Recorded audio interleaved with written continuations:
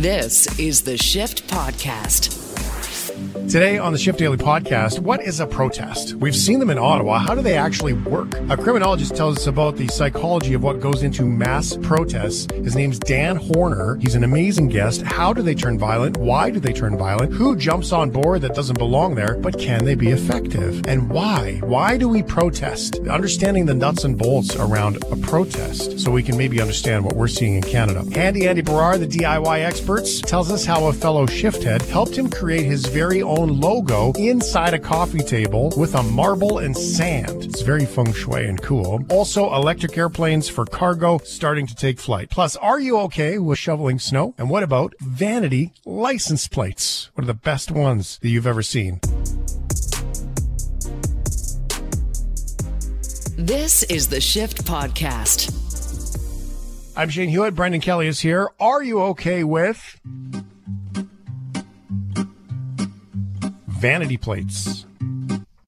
Yeah, if they're intelligent, if they're funny. If I'm driving down the road and I see a funny, plate, mildly intelligent, I'll giggle and then, probably forget about it a few minutes later. But if it provides me with that momentary entertainment, that's fun.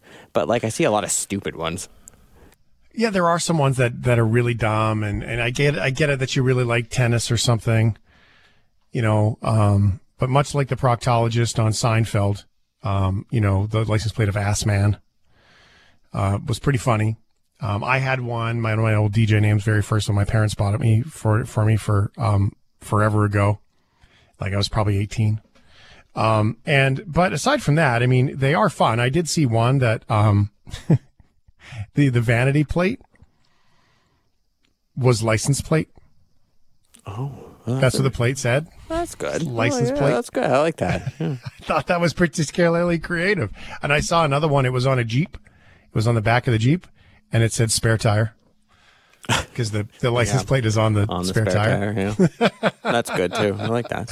See, those are creative. Yeah. Meaningful memes, very dumb. Bumper Stumper's the game show. It doesn't matter. A vanity plate can have anything that you want. Well, almost anything. Because last year, Newfoundland's highest court had to hear this argument.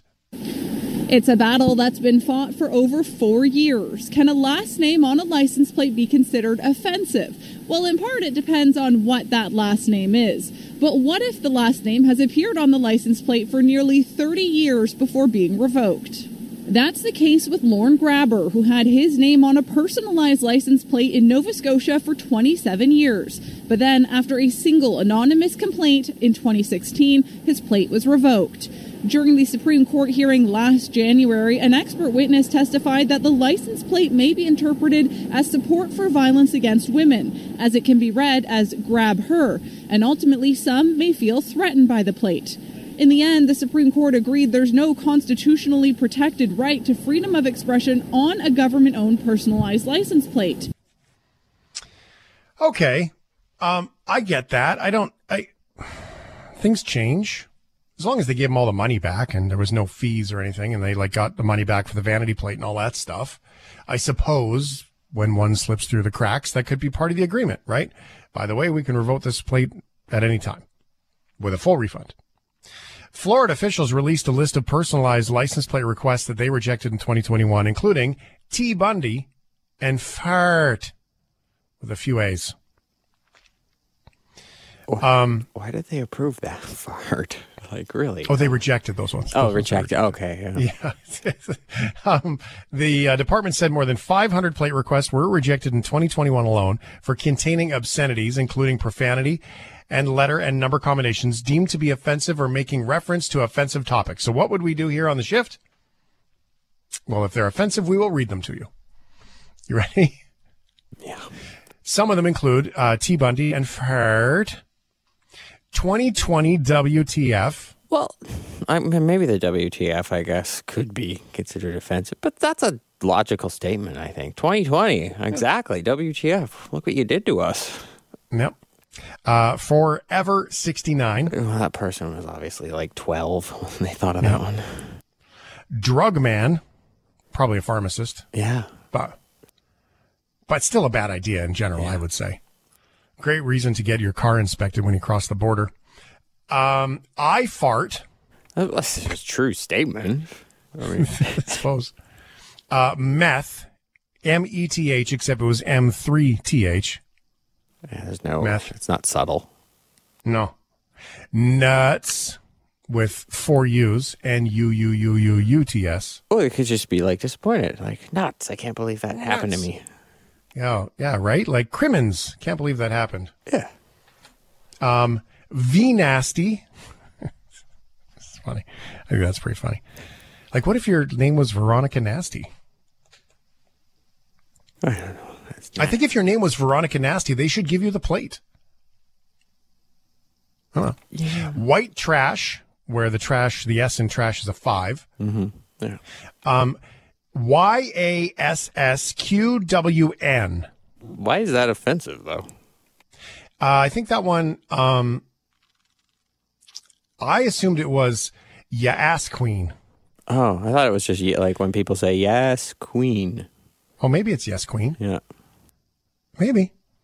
And Dr. 69. Again, that's the 12-year-old. Yeah, I can see why those ones didn't get. Hey, really, do you want to put that in your car? No. I don't want to put It's any not of them on creative. my car. It's No. it's not creative enough, man. Be creative. You can do better. Come on, Florida. You can do better. Are you okay with pizza delivery? Well, yeah. It beats going out. It beats going anywhere.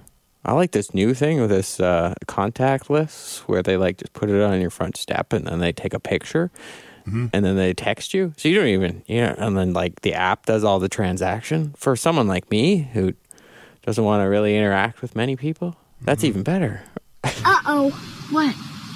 People. Yeah, exactly. I did get Skip just last week because I was craving because Wendy's has the portobello mushroom bacon melt, which is like my favorite of all the sandwiches of all the fast food joints. And it's only in every now and then. So I did order that.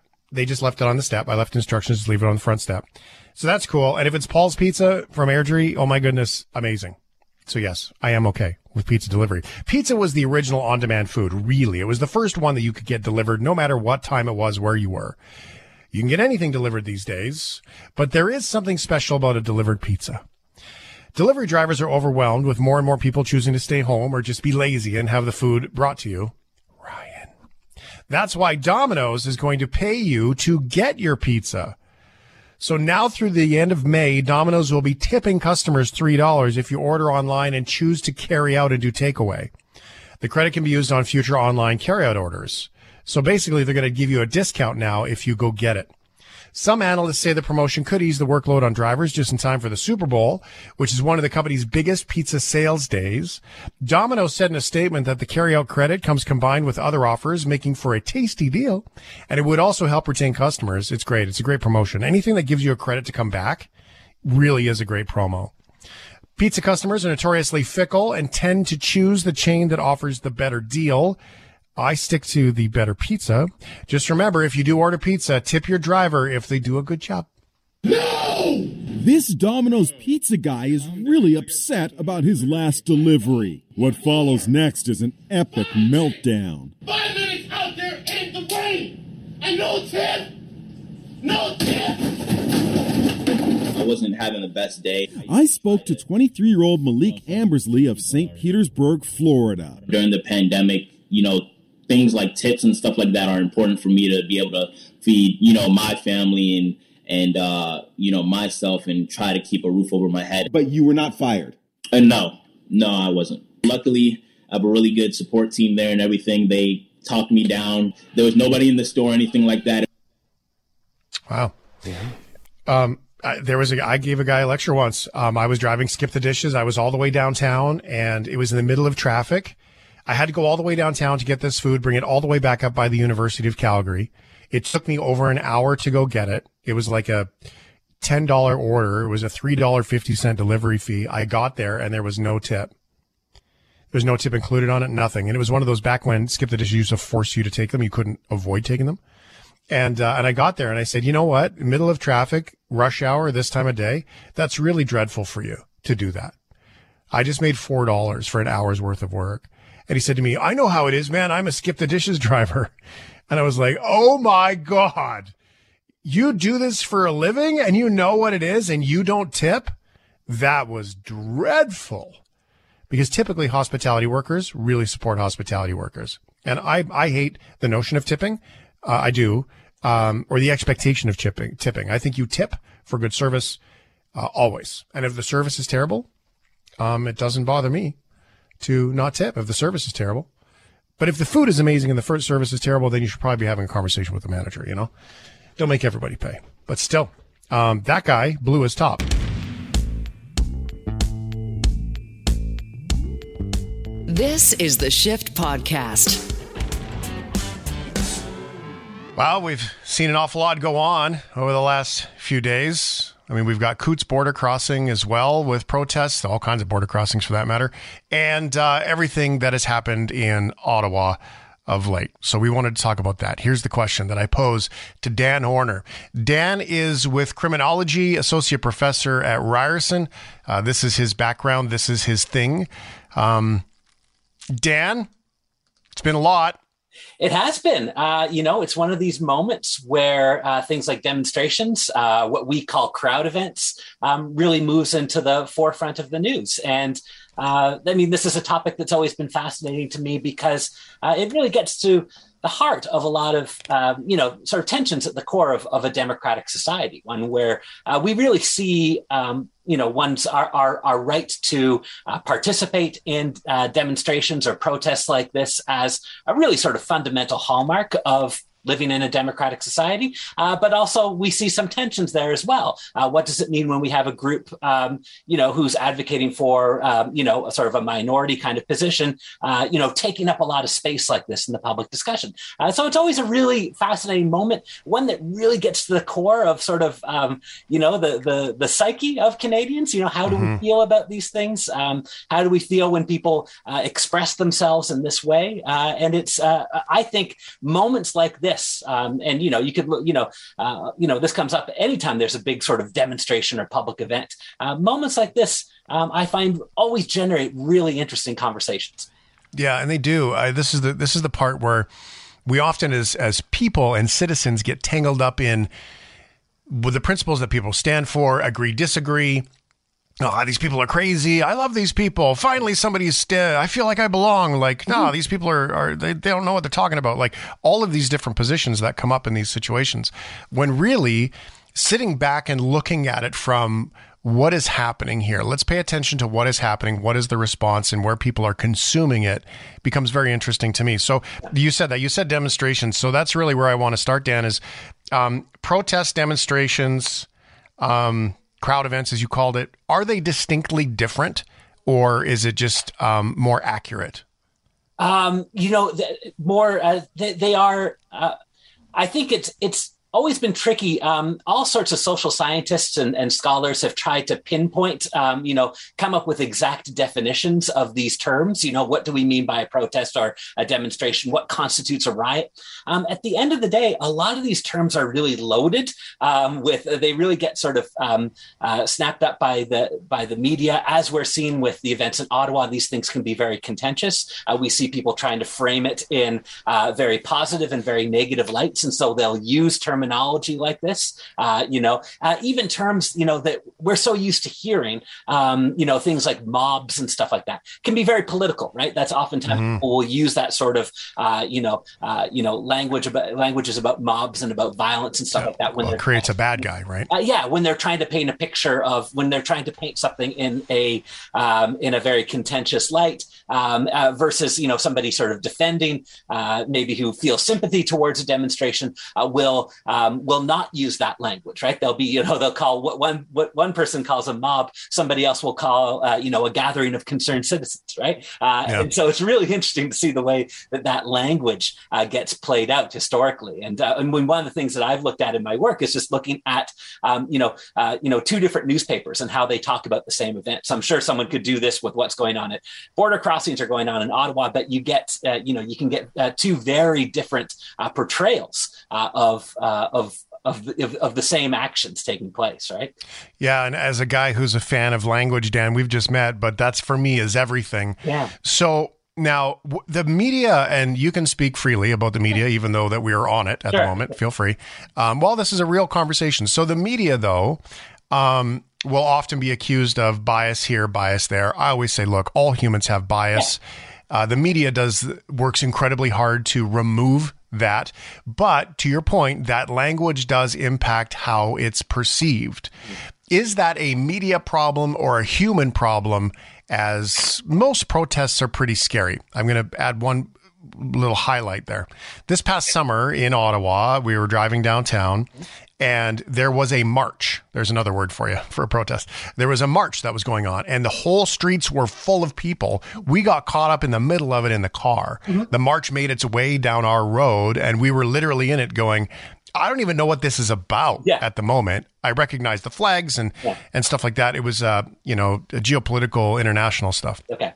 And so we were caught up in it going, what is happening? Like, we don't know. Yeah. So it can be fearful for people and that kind of kicks in and takes over. So is it a human? I mean, in your study of this, is this a human thing or is this a media problem or is it an everybody problem? Yeah, I mean, there's a few different things going on. I've sort of 2 points to make on this. The first is that, in many ways, these type of demonstrations are meant to, there's sort of a language, you might call a visual language to them, right? In the terms of, no matter what the cause is, marches are kind of organized in the same way. And solidarity, part of the power of it is that it's meant to look really different than the day-to-day life that we're used to, right? It's meant to tangle up, the streets and stuff in a way that we're not used to, that can make us feel uncomfortable just because it's sort of unconventional. And oftentimes there is, in subtle ways, these types of demonstrations or crowd events are trying to be,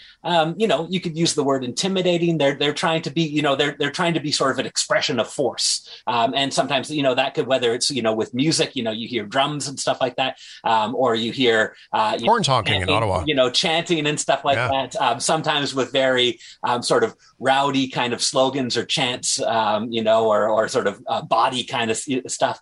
So oftentimes these things are meant to, strike fear in maybe not everybody, but at least, maybe a group that they're targeting. So that's no mistake there. In terms of the responsibility of the media, I tend to agree with you in your sort of assessment of bias. I think a media source is always going to be, people just naturally have biases and stuff like that. I think it's always when you're reading about these things, the thing that I always recommend to students is, try and read some different perspectives and stuff like that.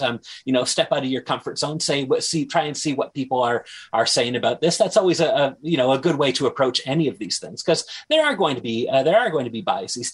Generally speaking, the media, when we think of sort of the really kind of mainstream media in Canadian society, generally the media is a little bit uncomfortable with these types of demonstrations, especially when they get particularly rowdy and stuff like that. And even before they escalate to violence, there's sort of a discomfort, I think, with people, sort of expressing themselves in this way. So often there can be a lot of people will have noted that there can be a sort of a sort of an apprehension about crowd events in sort of the mainstream media. But I think it's always good to get some different perspectives on this. And I'm sure in the future when we teach about the events in Ottawa this past weekend, this is what we'll do. We'll try and get students to look at this from a bunch of different angles. And again, as you were saying earlier, like thinking about the language that's used here. How one of the things that demonstrations always try and do is they always try and make the claim that they're legitimate, right? The people who organize them. This is another thing that I find, it's building on what you were saying earlier about language being really interesting. How groups make their claims about the legitimacy of this protest, I think, is really interesting to see sort of the rhetorical exercises, the justifications and stuff like that. And they're often countered by people saying, this is not legitimate. You could think about the events in Ottawa this week. I was thinking of, how a few years ago there were all those climate marches around the world. You see the same thing going on of people trying to make the claim that this is a legitimate sort of political movement, at the same time facing people who are using languages in other ways to sort of suggest that they're not entirely legitimate. So it's really interesting to see how that process plays out. Yeah, it brings so many things to my mind, and I ask for your correction if I've got this wrong. But when I see a protest, here's what I see. There is a group of people that are trying to prove a point. Let's just assume it's to a government body, because that's pretty common. Yeah. And so they're trying to get the attention and prove a point to the government body. I also see an element of, you're not alone if you feel this way. Look at us standing up for this. So there's an attraction. I would call it membership, if you will, to bring people into your cause. We need to get some press. We need to get in front of the media so more people will come. Because I know there's more people out there. I swear there's more people who believe in this than we do. Yeah. But then there's also the finances of it. And a good protest can fundraise for a cause in a way that marketing can't. You can't just go, even this weekend, you can't, like, maybe you can. If you're in the 10% of unvaccinated truckers that are upset where this began, I'm not sure that's where it finished, but that's where it began. It's a great way to fundraise. When we look at some of the political parties that have been behind, at least their staff have been behind this particular protest, there are some amazing fundraising opportunities, like they did almost $10 million now, I believe, for this particular protest. Are all of those elements, is a protest a well-crafted, membership drive, really? It is in a number of ways, and that's why we see that such a common strategy for groups from across the political spectrum, right? And you're right to point out, to a lot of psychologists have pointed to this before, that there is something really happens when you are involved in these in sort of crowd events like this, that there can be a real sort of sense of euphoria being involved with. All of a sudden you're surrounded by people who think the same way as you about something, and it could be really empowering. And so this is why we see groups use it. Interestingly enough, there tend to not be demonstrations for things that, the vast majority of people support, right? It's usually you see events like this and protests when it's a group that has a position on something that is, where they're not coming close to having sort of 50% of the public consensus. It's more a minority point of view. Maybe they're really concerned about the environment. Maybe they're anti-vaccine. Maybe they're anti-immigration, whatever the case might be. But they're trying to, it's this great sort of way of doing two things. One, kind of, doing it as a sort of a PR thing to maybe help build your movement. And the other thing is to get it in the news and thereby suggest that, give the impression that maybe you have more support than you actually do, right? It's really, if you get 3,000 people together in a town square or, along a parade route, it really looks imposing. But it's still, you still might only have sort of, 5-10% of the public support for something. So it does all these things. It sort of can generate interest around a topic, maybe it draws people in. And so that's why we see groups from all over the place politically using the same strategy of, whether they're protesting, you mentioned the geopolitical stuff, whether they're, you see thousands, I know I've seen this where I live, thousands of, or at least maybe perhaps hundreds of people, coming together and protesting something that maybe I haven't even heard of, right. A cause I haven't even heard of. But you see, they filled up the whole square in front of City Hall, and you go, oh, wow, this is a big deal. And so, we see those things. On the other, but just to build on this, though, the complicating thing is that, so it can be a really effective strategy to fundraise, to build public support for your movement. On the other hand, it can also be, it's also a little bit of a risky thing to do, because it can, if it's portrayed in a certain way in the media, if it sort of descends into violence, it can end up having a sort of, a negative impact on public support, because all of a sudden you get associated with violence. You saw this, in the last 20 years or so, and especially around the turn of the millennium, with these sort of anti-globalization demonstrations. That there were a few of these around North America and around the globe. Oftentimes they sort there was sort of a smaller group within the group that, broke windows and stuff like that, or, smashed a police car. And you see that organizers got really concerned about that because all of a sudden their group was being associated with violence and disorder. And that, generally the public is pretty opposed to those things, right? People don't like to see windows being smashed in their community. They don't like to see this. So this is why, it's an incredibly powerful tool, the demonstration, but it can also, get out of hand and end up being a negative.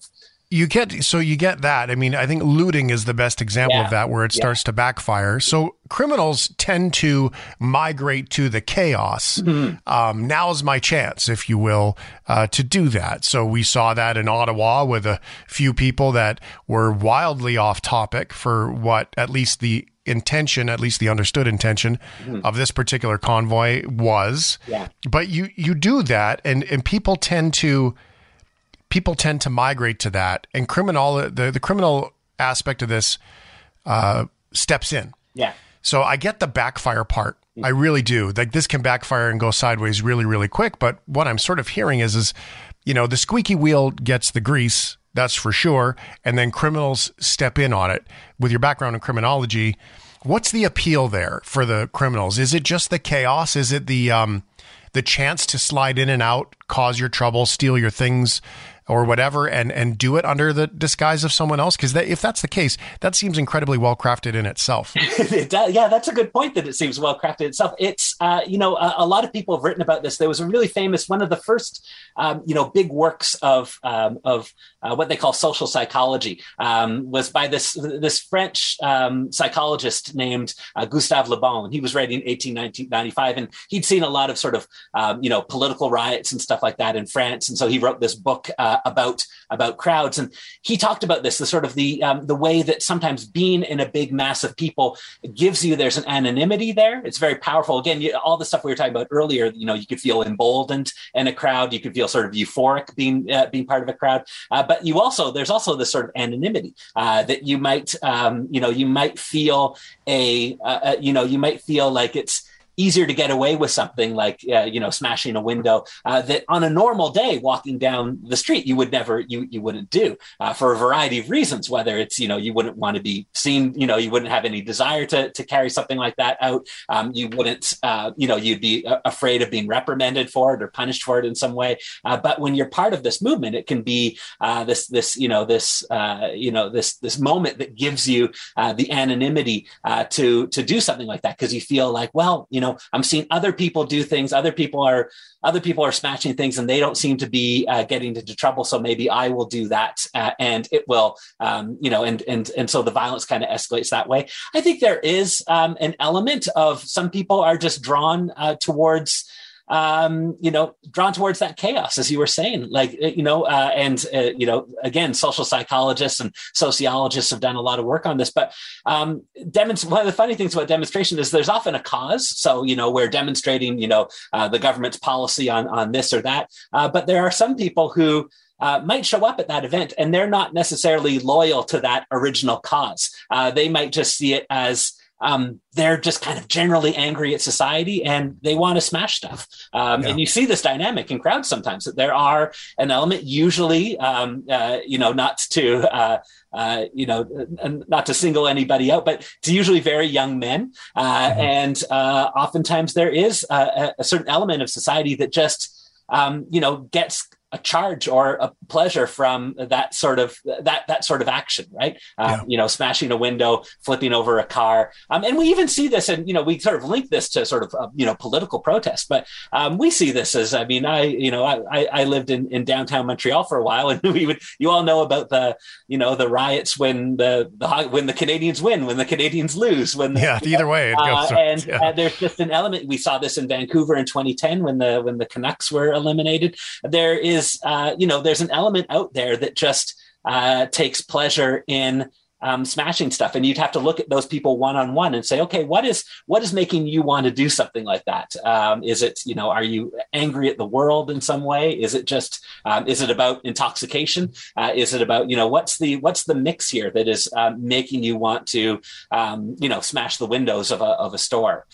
Dan Horner is with Criminology at Ryerson Experts here with him and his group and conversation around protests. Now, this is fascinating. I call it the hot dog effect, right? Is that good protests, they always give away free hot dogs and coffee, right? Because you get those interviews and people will step up like, hey, sir, why are you here? Yeah. Oh, it's free hot dogs, right? Like they don't even know what's going on. So there's an element of belonging that gets brought into it. Yeah. And, the I belong, the hormones kick in. It becomes this blatantly, mammalistic, I don't even know if that's a word, experience where you kick in as an animal, right? I belong here. This is my pack. These are my people. Yeah.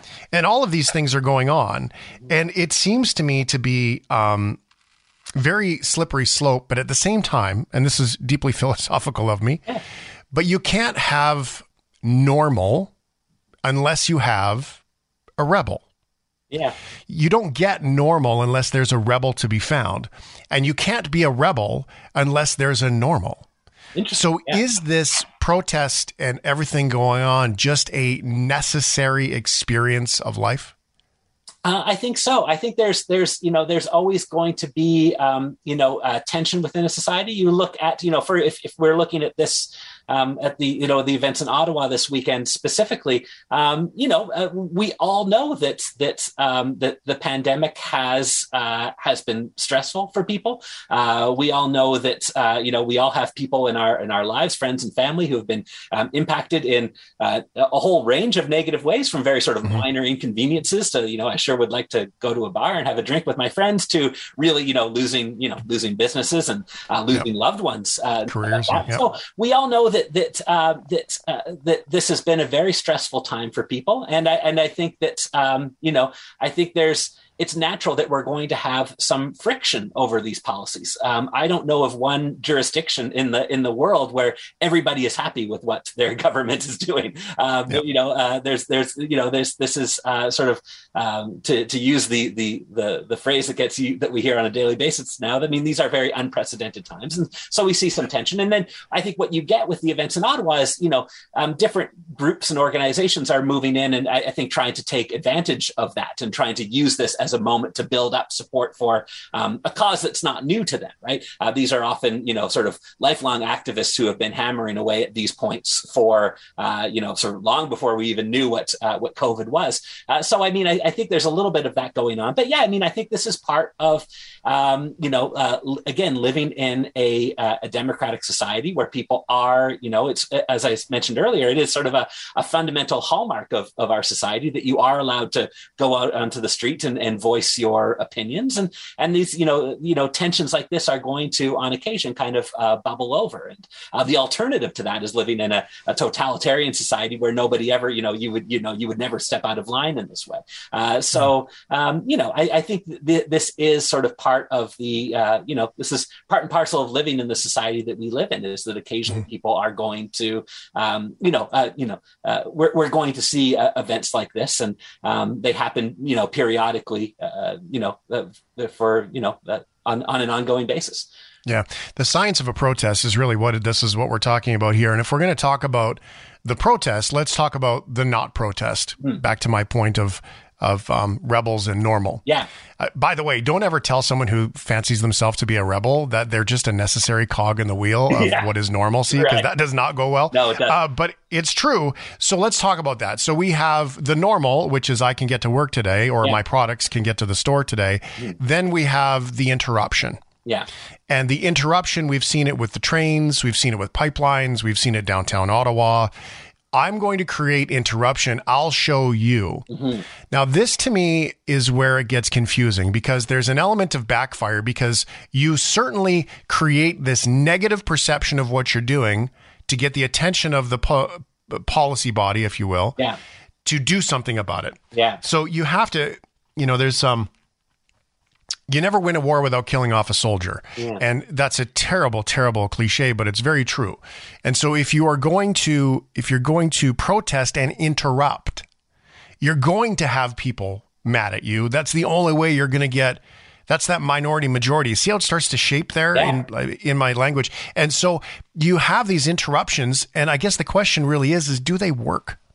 This is, and I think that they do. I think they do work if you are very careful with them. And I think this is where we get closer to sort of the science argument here. I think that, for example, we're reading today that some elements of this protest in Ottawa are planning on extending this and sort of making this go for days on end. And you can see the temptation to do that because they're doing what we were talking about earlier. They're building that sense of belonging, and maybe they think they're growing their base of support. But I think at a certain point, the returns start to diminish, right? And you just end up getting, end up getting more people angry with you than you did at the start, right? So I really question that strategy. To me, it doesn't seem very savvy, and I think you really run the risk of public opinion really turning on you in a way that if this demonstration had been to give another example, one I used earlier, had it been like the climate march where people come together for an afternoon, they make a lot of noise, they try and capture public's attention, and then things kind of go back to normal. To me, that seems like my guess, and it's a relatively informed guess.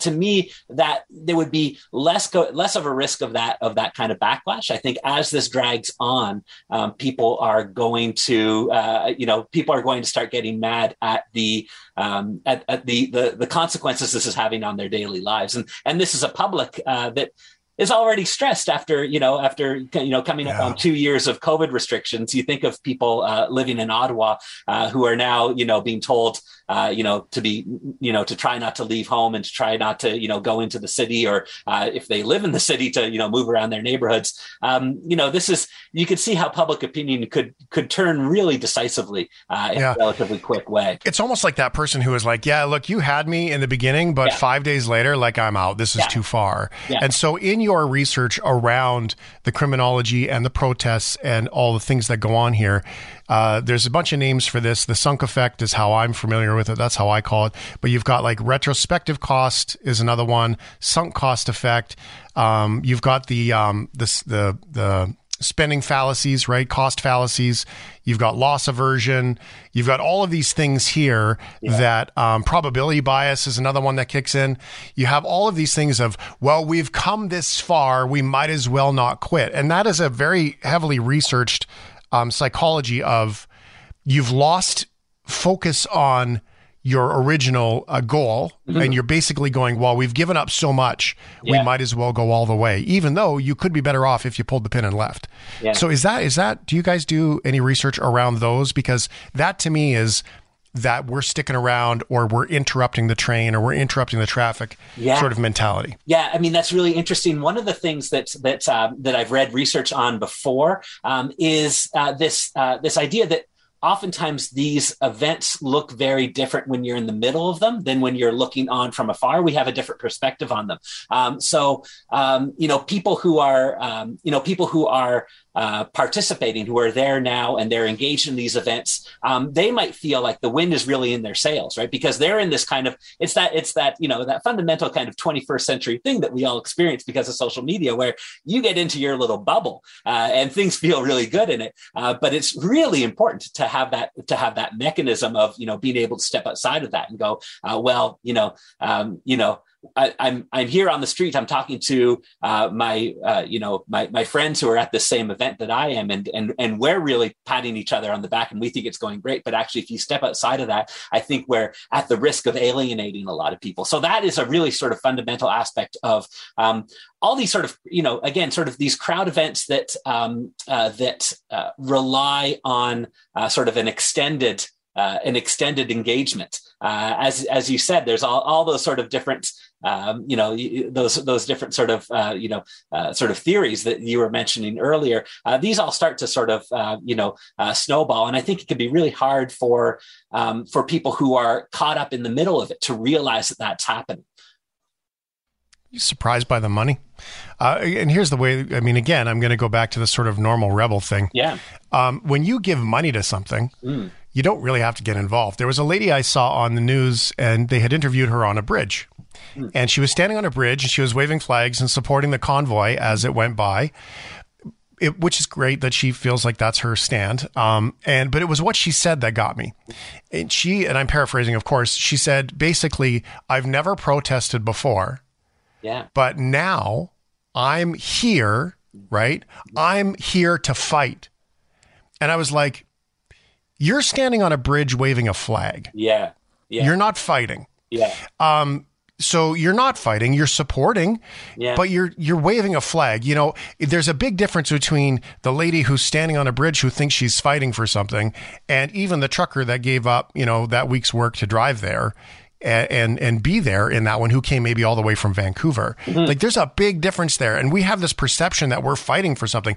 But hey, if I got an extra 10 grand lying around, Dan, I can just donate the 10 grand. Now I feel like I'm fighting, and I can still go about my day, and I get to cop out of it a little bit. Exactly, is that a factor in this? Oh, absolutely. Yeah. I think that's definitely it. I mean, what that woman on the bridge was probably experiencing was this kind of euphoria of being in, all of a sudden she is in that, she's surrounded by sort of like-minded people. And, that can sort of, generate those very sort of strong kind of emotional responses. And so that's likely happening there. The money, it's really interesting.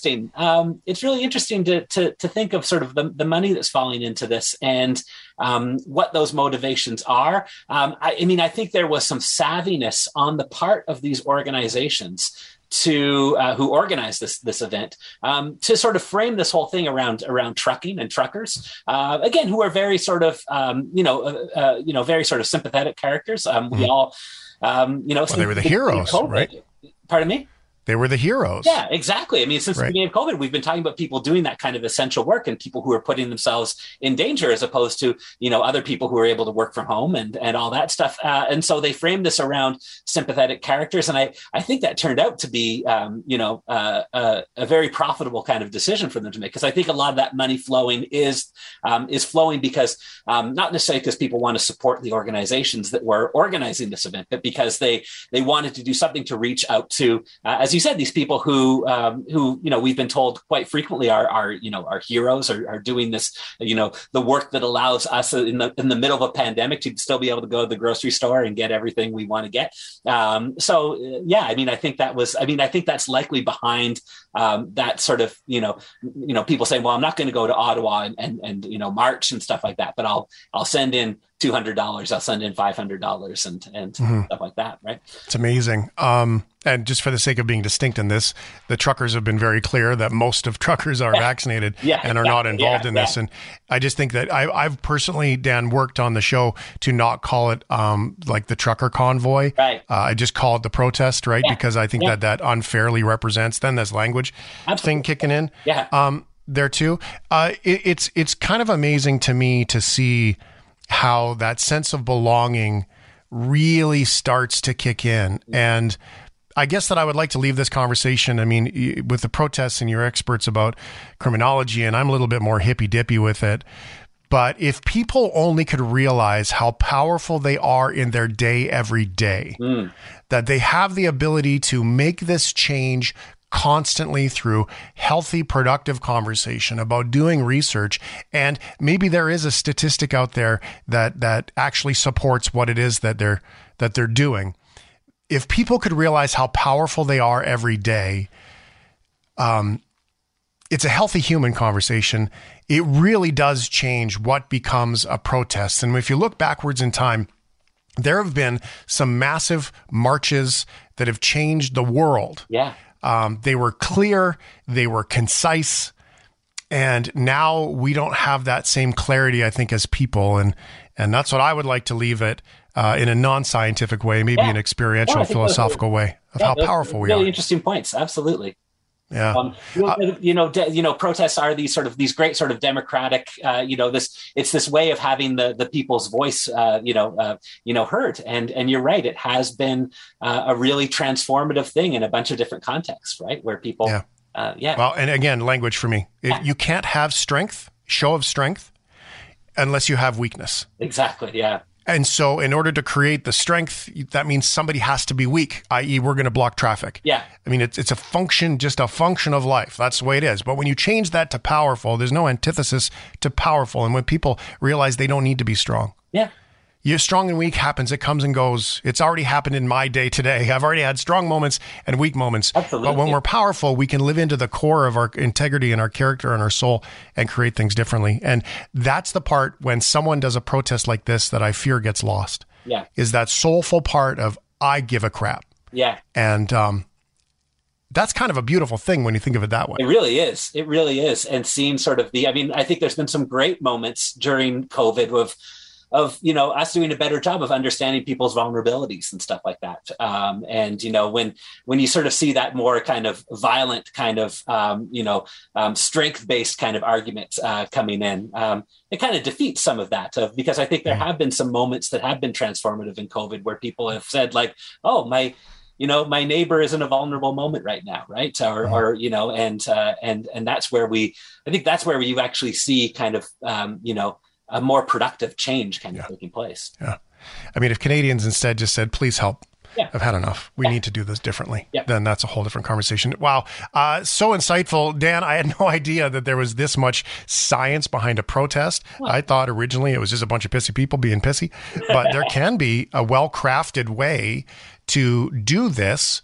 But boy, it takes a lot to step away and go, is my cause working? Yeah. Must be exciting for you to teach this and be around this with students and really open their eyes to all of the different three-dimensional looks at this. Exactly. It really is a fascinating topic. And it's so interesting to hear, students, especially, at universities in Canada today, whether it's in Toronto or Calgary, you get students who, oftentimes have lived in other countries. I've had students who lived through elements of like the Arab Spring and stuff like that. And it's just fascinating to hear their experiences of these types of events. It really marks somebody's life, to be a part of something like that. Yeah, we didn't even get into the international stuff. Wow, maybe we can keep going. This is crazy. Dan, thank you so much for your time, man. Appreciate it. Oh, it was a great conversation. Thanks so much for having me. This is the Shift Podcast. We got to get ourselves into some...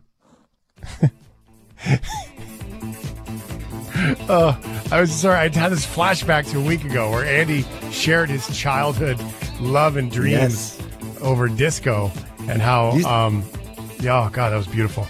You started more it. Beautiful about that? You're the one that coined me Disco Andy, so I had to tell you the disco story.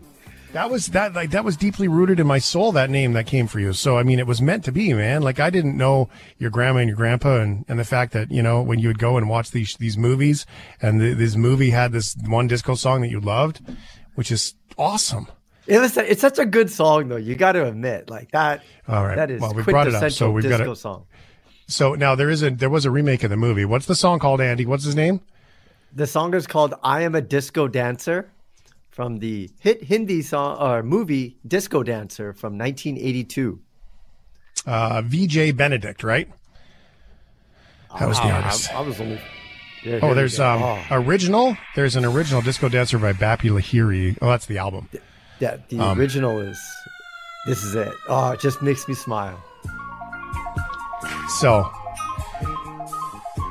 This all we should just open up every segment with like this now, man. This should. Well, Mike Yanni told me stories about you in Vegas. That's how this all started. I know. It started when I was 4 years old when I heard this song. That's where the legend started. Yeah, this is so beautiful. I love it. Anyway, if you missed that last week here on the program, there is a I Am a Disco Dancer 2.0. And thank you to all the shift heads who did reach out with the movie, the trailers, the links, the everything at shiftheads.ca, our Facebook group, to share all of it. Oh, that was fantastic. How you doing, Andy? You doing good? I'm good. Every time I hear that song, I'm doing better. So I'm really good right now. You know what I meant to ask you? Now, is this the grandpa that was your grandpa or your great grandpa when your family moved to Canada and the Barrar story about how, is that the same grandpa? Yes, that's okay. Grandfather on my father's side. Yeah. Yeah. And so Andy's, can you tell that story very, very quickly just so you can understand? Because your name Barrar, I've seen it spelled other ways and for you, it's spelled Barrier. Yes, that's right. So my great grandfather came to Canada circa 1905, 1906. No one really knows the exact date, but one of the earliest Indo-Canadian settlers on the West Coast. And back then, they called everybody just went by their last name was Singh. And so at some point in time, just because you had everybody coming here and using Singh as their last name, they started to use their actual last names. And somehow my name got spelled wrong. So it got spelled Baryer when it probably should have been spelled Brar, or the other variety is Beryar. So, and the funny thing is no one in my family can spell really good. So I think it's just like, it was fitting, just like my name, Disco Andy, that you gave me. Like it's all purposeful. So I have more questions, if that's okay. We talk about family stuff for a sec. Absolutely. Okay, I know that you love your family; they're so important to you. In fact, your folks are like literally next door. So with the Barar, the name Singh was a high status name in India at the time. Isn't that why when many people emigrated to Canada, they changed their name? Wasn't that the truth, or is that where I'm misreading that? Well, I'm not a historian, Shane, but I do know that historically that was the name. It was like your first name and then Singh. And then there was just too many Singhs here. So they had to use their traditional last names. But the earliest settlers, they never used their real last names when they came. And then at some point, I would love to see if I could find documentation in the government, if there's some type of something in there that we could make a great documentary later in my life, to find the origins of my last name. Yeah, that's neat. I like that. Now, what did you call, because, obviously, that you guys were watching Hindi movies. So what did you call grandma and grandpa? Because I know so many cultures have so many different names. Oh, well, so it's interesting because my grandfather was actually born in Canada in the 30s or 40s. My dad was born in Canada. So I had two different sides. Like, the interesting thing is all the males in my family got an arranged marriage to someone, outside of Canada. So my mom and dad this is a funny story. They are the two most opposite people. My dad was, this hippie growing up in the 70s with a big afro, always getting in trouble. And so their solution was, you know what? He's out of control. He's 17. Let's just get him married. That'll solve everything. And so they get married to my mom, who comes from this really aristocratic, well-educated family they're all economic professors. And so these two opposite people suddenly get an arranged marriage. And then I am the byproduct of that. And I am literally half my mom and half my dad. I got this crazy party side, and then I got this more serious intellectual side. So it shows you arranged marriages work, and opposites do work. I have two friends that are from arranged marriage. One of them it's not been easy, but they've made it work. They're like peas and carrots, those two. And then another one, where they, broke it off and ended it because it was dreadful. So, it's no different. The success rate's probably higher, I would say, than what is, sort of the Western notion of marriage statistically. I think statistically it is higher between love marriages. And I think it's just because they go in kind of knowing, what they're signing up for, and then you just got to kind of make it work. But like you say, it doesn't always work out. It happens in every culture. Anyway, so back to my original question. What would you call grandpa, in Hindi culture or everybody, is that right? Well, it depends. See, in our culture, we actually have different names for your uncle, if it's on your mom's side or your dad's side. We even have a different word if for your uncle, which is your mom's older brother or younger brother. So when you say it, you know exactly who you're talking to. So we'll have mama, which is your uncle's, your mom's brother. But then you might have chacha, which is your dad's younger brother. So it's fascinating, but it makes a lot of sense. And I really truly appreciate that we have that different types of naming conventions. So when you're talking about your relative, people automatically know what side of the family and the hierarchy, if it's your older, cousin or your uncle or younger one. Yeah, there's a few cultures, Filipinos, with middle names, right? Mom's maiden name becomes a middle name. It's so much easier to follow. It's quite genius, actually, the way that, some of these long lineage cultures have been able to track family trees, which is cool, just by names. Anyway, thank you for the insight. I love it. Andy Barar here on The Shift. It's handyandymedia.com. Now that I've gobbled up all this time talking about family stuff, which is fascinating, so thank you for giving that to me. We're going to get started here with a shift head who was sliding into your DMs with some art ideas for you. What happened? Yeah, so this is a really cool story. So a fellow shift head named James, he's from Edmonton. He's a bar manager, listens to the show all the time, slides into my DM on Instagram, and he's like, hey, can I draw your logo? And so I'm like, okay, sure. I'm like, how are you going to draw it? And so he finds my logo off my website. And for the listeners that don't know, when it came to me making a logo, I'm trying to figure out, okay, Handy Andy, what's my logo going to be? It's going to be like a hammer. Will it be like a computer, a smartphone, or a saw? And I couldn't figure it out, Shane. So I just used my face. So I went to a designer. I said, make my face into a logo. So James from Edmonton took my logo, which is my face, and he put it into this. He's got this what's called a kinetic coffee table. And basically, it looks like an art coffee table, has a glass top. Underneath it is sand. And in the sand, you have this metal ball. And under the table is a motor that moves that metal ball with a magnet. And so he was able to draw my face in this table. And so he made a video of it. And then he sent it to me, and my mind just blew. I was like, what is this thing? And so I did the research. You can actually, all the listeners, if you want to see it, just go to the Shift Facebook group. You can find it at shiftheads.ca, and you can see it. It is absolutely amazing. This is like a high-tech kinetic art coffee table. And if you want something that no one else has, you definitely have to check this out. Interesting. So go to handyandymedia.com. Make sure you like Andy's page. He's got a group there on Facebook too, or shiftheads.ca if you want to check it out, and it'll be posted there for you as well. Actually, I'm gonna flag that up to the top of the group just so everyone can see it and they don't have to go looking for it. So it'll be nice at the top so you can link up with Andy's stuff. Okay. Next with Handy Andy in the DIY. Let's talk quickly about the Amazon stuff, because this is fascinating, and I've learned some secrets on how you can get your Amazon returns for free. So where are we going? Yeah, so a lot of people don't really know what happens to Amazon returns. And I kind of looked into it, and I was just amazed. They said that online purchases are 3 times more likely to be returned than items that you buy in the store.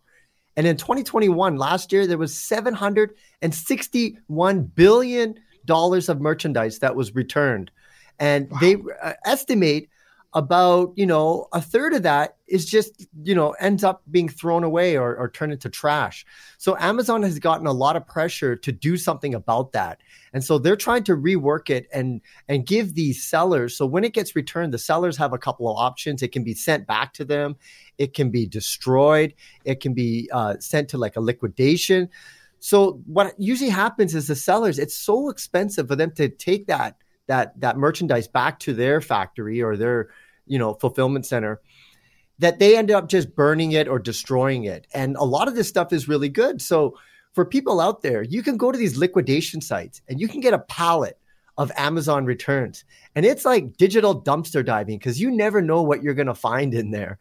You might find some treasures and you could go and sell them online. But it just seems that this online, habits that we have of shopping online, like we just really don't think about what's happening with the merchandise. And people, now that they're buying clothes online, there's a phenomenon called wardrobing, where people will buy a small, medium, and a large, and then return the other 2. But no one ever thinks about what happens to that when it gets returned, Shane. And sadly, a lot of that gets destroyed. So people should think twice about doing that, especially when they're buying clothing online. I've done that with shoes, but I have taken them into the shoe store where they don't get destroyed. Those pallets are great. You can buy them, and there's tons of stuff in them. You might get some real gems in there that you could sell just privately or as a business or whatever, which is kind of cool.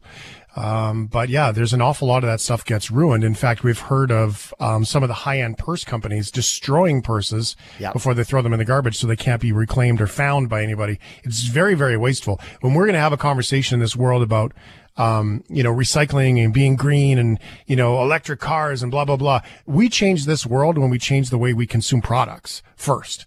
more than gasoline. I stand by that, hands down, because the amount of waste that goes into producing that stuff is staggering. HandyAndyMedia.com, Andy Barrar. Now, you shared this this table that one of the shift heads had reached out and put your logo on this table. You know what it is? It's amazing, by the way. Controlled like apps and lights and all kinds of cool stuff. It's like an Etch-a-Sketch that's automatic and does it all for you. You know what? That's exactly what I told him. I'm like, this is Etch-a-Sketch 2.0. Like, and he's like, exactly. It is so cool because of the lights and the fact that it still functions as a regular coffee table, and you can program any kind of image that you want into the table. So you can imagine having your cup of coffee and you're just watching this little, ball go through the sand and draw something. It's mesmerizing, quite frankly. Well, and it creates just some pretty flower shapes and doesn't always, you don't have to, if you get the table, put Andy's face in it, just saying. How handsome as it is. Hey, not many people can say that they've gotten their face in a coffee table, that's a first, true. Shane. It is. It's definitely a first. Handy Andy Barrar here on The Shift. Thank you very much for listening. 877-399-9898. How about going for a little flight electrically? That's kind of cool. Yeah. So last week we were talking about how they're making this car that could actually fly, where you would drive and then the wings come out and then it suddenly flies. Well, it looks like the first all-electric passenger aircraft is preparing to take flight. It's called the Alice. It's developed by an Israeli company, and it's using the same technology of an electric car or in your cell phone. It takes about 30 minutes for charging, and it's a 9-passenger airplane that can fly for 1 hour and about 440 nautical miles. And it has a max cruise speed of 287 miles per hour. So this is just like a prototype. They've been working on this since 2019, but it is starting to get through the approval stages. And what they're trying to do, Shane, is they're going to make 3 kinds of these, electric airplanes. They'll make a commuter variant, an executive one, and then one specialized for cargo. And it's the cargo one that I think is really going to take off because, pun intended. Oh, there it is. I caught myself on that one. So this one's going to take off because, DHL, the shipping companies, actually already ordered 12 of these because they want to reduce their cost of moving goods around the world. And, it's safer to use goods on an all-electric airplane than people at this stage. Mm-hmm. So I think in about, I'd say 10 years, this could be a reality. Now, it's not going to, this is really meant for short trips, not going over, the ocean right now. But the fact that they can create that, we have the technology, it's really the battery technology itself is what's holding everything back, because weight's kind of an issue when you have an airplane. And that's the wind, headwinds. Yes, absolutely. And so, but it just shows that this could be the future. That said, Shane, we just got to merge those 2 stories we talked about. We need the all-electric flying car. That is where we got to get to. So maybe 20 years, we'll see something like that. Well, the cool part about using it for an airplane versus a car is we don't know how far we're going to drive in a day. But an airplane, they know where they're going to go. They can schedule that to go to places. And if it's light packages, small packages, doesn't take a ton of weight, they have a lot of very big airplanes doing very small trips. And so I can see the benefit of this stuff for cargo and short flights. It's not going to go Calgary to Vancouver, but you might get Winnipeg to Regina, right? You might get Edmonton to Calgary. And those little short hops, that could save a lot. I mean, takeoff is, regardless of what you're lifting, takeoff of lifting the plane is very, very heavy on the fuel. And so this would be interesting. I think this is even better than taxis, because taxis, constantly recharging everything else. This is scheduled. It's planned out. You know where it's going.